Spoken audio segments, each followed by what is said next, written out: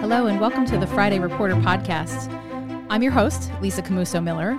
I'm a public affairs professional in Washington, D.C., and I interview members of the media about their background, about how they got into journalism, and lots of other topics. The Friday Reporter is a PR Daily podcast. Check out PR Daily for ideas, inspiration, and trends on all things public affairs, and to find the Friday Reporter podcast. Well, thank you so much for joining me for another episode of the Friday Reporter podcast. Today's episode, I am joined by Daniel Lippman from Politico, who many of you know. Daniel, thanks so much for being with me. Thanks for having me. So, Daniel, tell me a little bit about how it is. I know you spent a little time at a publication before you were at Politico, but talk to me a little bit about how it is you got into journalism, how you got your start. Sure. So I kind of had an unusual start because I was always interested in news, which covers lots of reporters, but I had a way in which was pretty unorthodox, where I would read lots of news and I would see typos and errors in stories. And so I kind of took it upon myself in a volunteer capacity to write lots of emails, thousands of emails over a few years in high school and college, pointing out those typos and errors to reporters.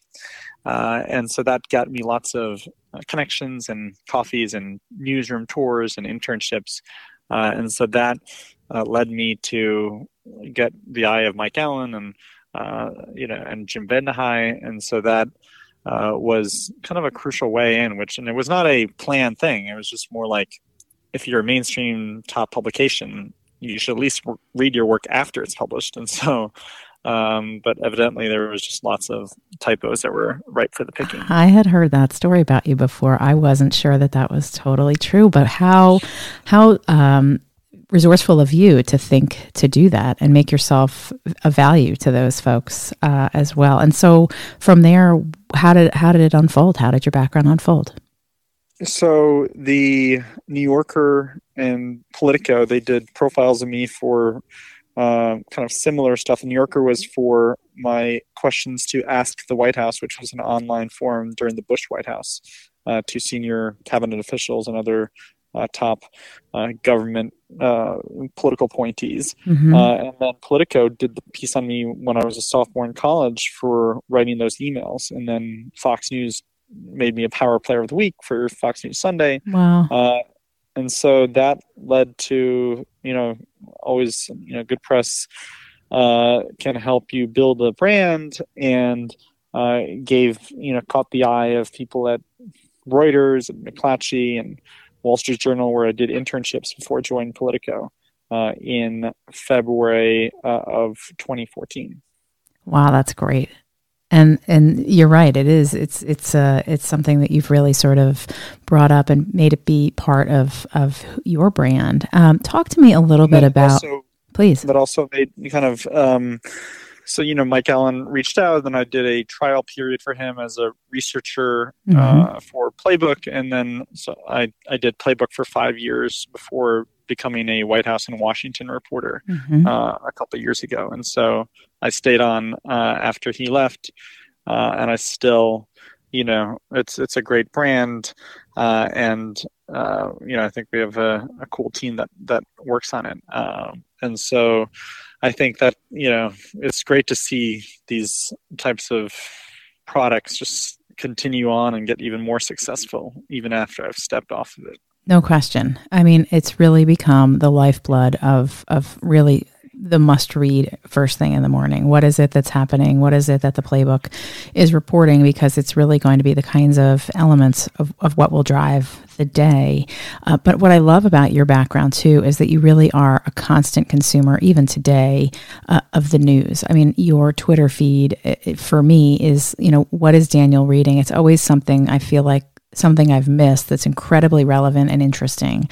So it really is sort of a check for me as well. What is it that Daniel's sharing as it relates to journalism? And so this has always been a passion for you. This has been something you've always been tremendously interested in.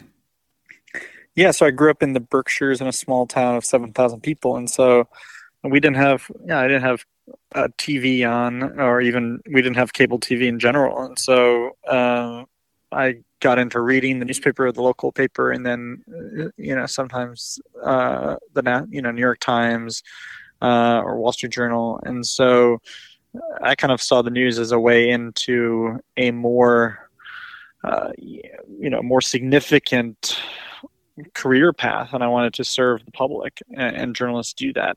And so the way I kind of, other people choose working on Capitol Hill. I was a house page when I was in high school, but later I kind of determined that if you ran for office, it's so much money you have to fundraise, and you have to run for re-election all the time. And so I wanted to serve the public by holding people accountable and holding power to account, and finding out stuff that people don't want out there. But of course, there's parts of my job that, dealing with PR people that are pitching stuff. And so it's a mix, which I like, of the more harder hitting feature stories versus some of those blurbs of, this person got this new job, or, people still ping me for birthdays. And so, it's just kind of a way you want to really serve your reader, and that's what Politico has done. And it's good to if you look at my Twitter feed, that's kind of a small handful of the stories I'm reading. There's lots of, if you look at my phone, there's tons of text chains I'm having with where I share relevant news to friends of mine and contacts and sources. And that's a good way to stay in touch with people, because I don't want to be calling sources when I just need stuff. Exactly. I want to be kind of sending links when there's not a relevant article that I'm working on that I need their help on, and then they're more likely to answer their call. Yeah, and I think that's good advice for PR folks as well, is that, and I've said it in previous episodes, is that it's really important to not only check in with your media contacts when you need something or you have a story that you must sell. It's great also to just connect and share and get perspective. So that's for you. Obviously, I mean, it's been a great resource, because not only are you one of the best source reporters in town, but you're also really good about staying in good contact with folks like that, even when there isn't news to be had at the time. Yeah, I think that's obviously journalists want PR people to share gossip and tips about not just their client stuff, but just stuff they've heard around town. And I think they do, but not everyone does that. And journalists, I think it would serve PR people better if they did that more, so that, when you do need something for your client, that you kind of have that built-in goodwill. Absolutely. By helping journalists with other stories that are less self-interested. For sure. And I mean, I know you're reading lots of different things, but Daniel, tell me a little bit about your beat today. Obviously, you're covering Washington, you're covering the White House. What kinds of stories intrigue you? Like, what kinds of things are you really looking out for over the course of the time? So it's a lot of lobbying stories. I've written about Amazon hiring former government officials. So that's kind of an interesting topic for me. National security is one of my interests as well.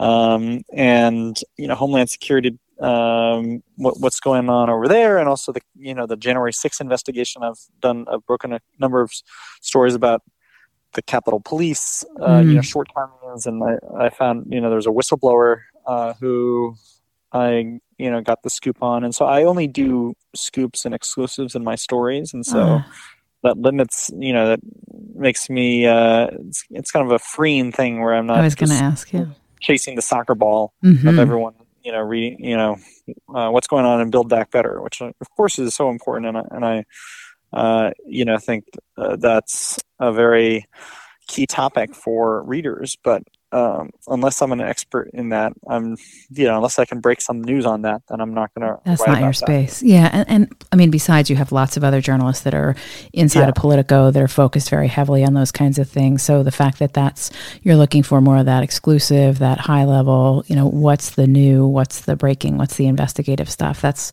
a lot of fun. That's a fun beat for you too, I bet this town it's always happening here. Yeah, and I think I'm a kind of a resource for my colleagues when they are like, hey, do you have this person's contact? Then I dig it up, or I have it already, or use LexisNexis to find it. And sending links to various newsletters that we have. We have some great policy newsletters, the morning ones, that some of which are free, but a lot of them are paywalled through our Politico Pro. But I kind of have a good sense of what is new, and so when other publications write about stuff that might be good to be linked to in, say, morning transportation or political influence, then I send it on, and just in case, make sure that my colleagues see that. And so people, pitch me sometimes those links, but it's mostly I just find them on my own in the course of doing daily, twice daily news checks. Sure. And I mean, the newsletters that Politico puts out, and I've said it before on previous episodes with other colleagues of yours that I've chatted with, some of folks that work on those newsletters, they set the tone for the day. So as much as Politico Playbook sets the tone for sort of how Washington is operating, each and every one of those segments really sort of helps people in their various policy areas understand what's moving and what's happening in a way that is just, it is really tremendously helpful. And you guys really, you set the bar for everyone else when it came time to really offer that kind of information, and that value is there. And now plenty of other people are replicating that in their own reporting as well. Yeah, there's been all these competitor newsletters that have started, and I haven't read a ton of the, policy ones. Of course, I keep an eye on the landscape of the morning newsletters because I'm kind of still a newsletter junkie. But the, in terms of being a consumer of our newsletters, and it's nice to read Playbook when you're not, working on it. And so I have Politico has picked a great team of, Eugene Daniels, Rachel Bade, Ryan Lizza, Taryn Palmieri, who are the authors of it now. And so I'm just a fan of their work and kind of to cheer them on. But it's nice not to have to wake up at 4 a.m. I was going to say, it is a hard knock life for sure. I mean, the hours and the work that's put into those is just tremendous. I mean, it's part of the reason why it's so successful is because you guys put so much of your time and your effort into it. And it's also, I think, what I like about our morning newsletters is that they're written for both, it's hard to describe, it's kind of an informed, smart reader. And so even if I'm not obsessed with transportation or energy, I can still read our morning transportation, morning energy newsletters, or at least just, browse through them.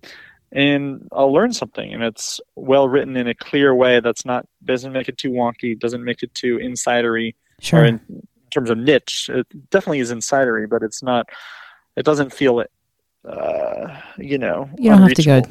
You don't have to go too deep. About the specific every regulation in the Federal Register. It's more kind of high level stuff, but definitely with tons of nuggets that our subscribers find useful. Oh, for sure. And I think they distill it in a way that's useful so that if you just need the newsletter, you can get that in and get on to the next thing. But if you need more information, there's always resources there. So that's really just been such a value. But Daniel, you've always been sort of you can see around the corner, you have a clearer crystal ball maybe in terms of journalism. What kinds of trends, what kinds of things are you seeing now that readers are really looking for? Can you talk to me a little bit about maybe, look into your crystal ball, what kinds of things are coming on the horizon? What kinds of ways are people consuming information these days? I think, let me put on my media expert hat that is sometimes out of shape. So Politico launched something called Politico Minutes, which is more of these shorter form articles. So not full articles, but still it can be a standalone piece where you can link to, and it's kind of a running blog, but with bullet points and other stuff like that. So it's definitely, there's kind of true trends where it's stuff is becoming shorter in terms of different items and newsletters and in that type of form, but also long form pieces still get lots of play, and people consume them. You can look at how long they spend on a magazine piece, and several minutes, sometimes even longer, as they absorb the content and they read it. But you just have to write stories that are that no one else has written, and that are distinctive and tell you something you didn't know. And in terms of other trends, you look at Substack. There's a number of people like Matt Labash, Andrew Sullivan that I subscribe to that I really enjoy their work. And so it's people who, in Labash's case, the Weekly Standard closed a couple of years ago, was shuttered by the owner for apparently ideological reasons, because the Weekly Standard had become critical of Trump, and the owner wanted to kind of cultivate a Trumpy audience. But there's still people who want to hear from Labash or from Sullivan, even though they're not at mainstream publications. And if you have a voice, you can find an audience. And so it definitely seems it's across the ideological spectrum, but it does seem like conservatives have felt more shut out a little bit from mainstream publications. And there's not that many smart conservative publications that are out there that are, not that are kind of skeptical of the party ideology, and how Trump is still the leader of the party. And so there's just fewer of those, and you see a rise in Newsmax and One American News, which are seem to be doing pretty well. And these are for people, conservatives and Republicans, who think Fox News is too moderate or liberal, and so they want to hear more of an unadulterated pro-Trump spin on the news. Sure. How have you seen, because of the change? I mean, Politico came online. It was built of all of my friends that were, on the Hill, and the friends that you were still familiar with. But the news in general has changed dramatically in those 15, 17 years, however long it's been, in terms of that polarization. So there are so many conservative and so many others that are there. Do you find that makes it harder, easier, better to get access to stories? Maybe it's not an obstacle at all, but do you find that to be at all an obstacle to how you report? It hasn't been an obstacle for me, because I've been very studious about not tweeting much about what my opinion is. My opinion isn't relevant to my news, and I'm not going to get in Twitter fights, and so I think I have the trust of both sides, people who are independent or nonpartisan, where all I'm looking for is a good story that will hold power accountable, or just shine a light on what's going on. And so it doesn't matter who is might look bad or might look good. It's just, if I wanted to be an activist, I'd be an activist. But I kind of like being in the middle. But that doesn't mean you don't call out Donald Trump or other political leaders for lying.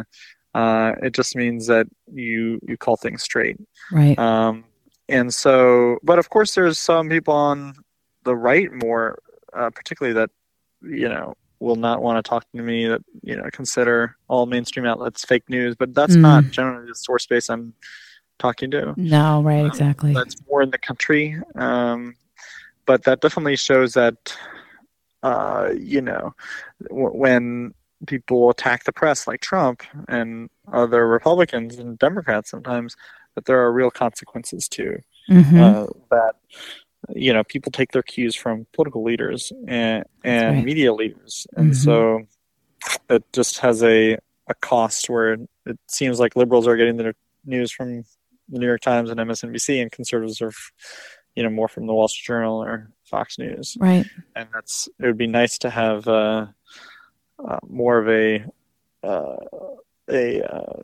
country where people, that the generally accepted facts, like, oh yeah, vaccines are are very safe and they're effective and needed to beat back the pandemic. Right. we wish, I'd hope that kind of, we see a revitalization of the truth. Well, and I have said it before, and I mean, it's part of the reason why I started the podcast in the first place, because I felt like the news media had been challenged and its credibility had been challenged. And I felt like, well, set all that aside, I have a lot of really smart colleagues and friends that work in the media space that I felt like had great stories to tell, which is part of the reason why I started this about 10 months ago now. So, I have had some great conversations with friends from all across the country, and it's predominantly folks from Washington, D.C., but as I continue on, my hope is to continue to talk to folks at lots of different places, not even, not just in the U.S., but overseas as well, because I feel like there's a real conversation to be had there. Daniel, what is do you have I'm sure you have many, but is there a must read for you in the morning besides the Politico Playbook? Is there something that folks should get up and make sure they're taking a peek at before they get on with their day? Besides the Politico products, I look at the news wires, AP, Reuters, Bloomberg, New York Times, Wall Street Journal, Washington Post, Drudge Report, and then I look at a couple Twitter feeds, Maggie Haberman from the New York Times, Blake Hounshell from the Times, and Ben Smith from the Times. I think that they just do a great job in aggregating the news. And so that's kind of, and then I look at, my Twitter news feed of my colleagues and other reporters and pundit types and people, other political leaders I follow. But, I try to not look at Twitter much during the day, because if it's on Twitter, that means it's been reported, and that's right. And that means, you got other things to do. Yeah, I want to actually be breaking the news instead of just reading it passively. Yeah, no question. So in your bio, it says that you like to try out new restaurants in town. So I will put you on the spot. It is COVID, so maybe you've only got a favorite that you recommend in DC. But since it's the Friday Reporter and folks are always looking for good new restaurants or good movies to see or great books to read, do you have a recommendation for Friday Reporter listeners? So yes, I have two recommendations. One is Gravitas is a new restaurant, or pretty new.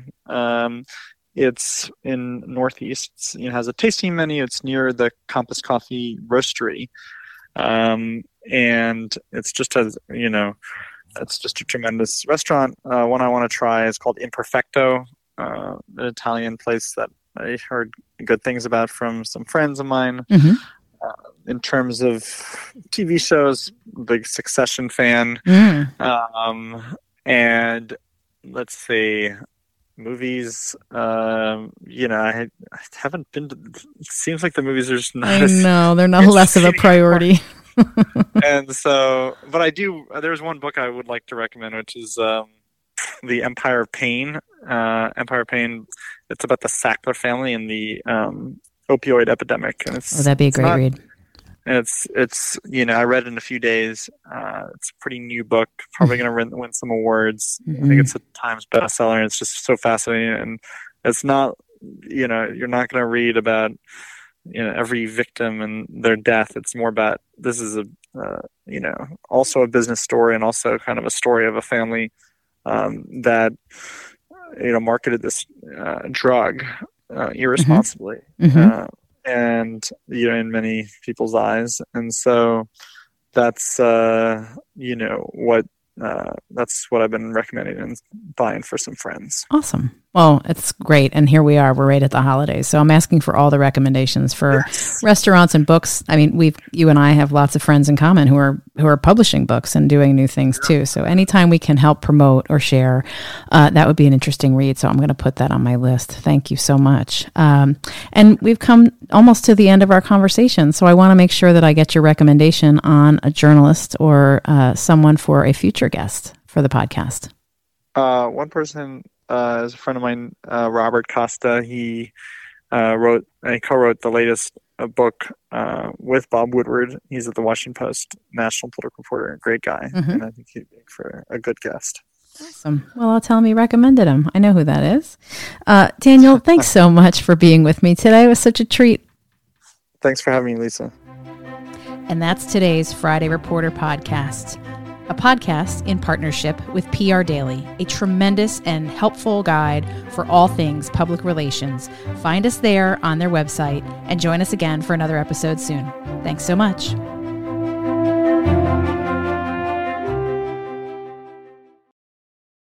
On the morning of August 1st, 1966, shots ring out from the observation deck of the clock tower on the University of Texas campus. It marks the infamous beginning of the modern era of mass shootings in America. You're listening to Stop the Killing podcast. Join us as we take you behind the crime scene tape to explain global mass shootings and mass attacks. I'm Sarah Ferris, but more importantly, this is Catherine Schweit, the former head of the FBI's active shooter program. I spent 5 years as the FBI's top executive looking for answers to the mass shooting crisis. I've been at the shooting scenes, I've traced heroic acts of bravery, and I've sat silently and listened to the heart-wrenching stories from survivors. Amongst this horror, there is hope. We all hold the key to stop the killing. You just need to know how to unlock the door. Download Stop the Killing and be part of the solution. Search Stop the Killing on Apple, Spotify, and all the usual suspects.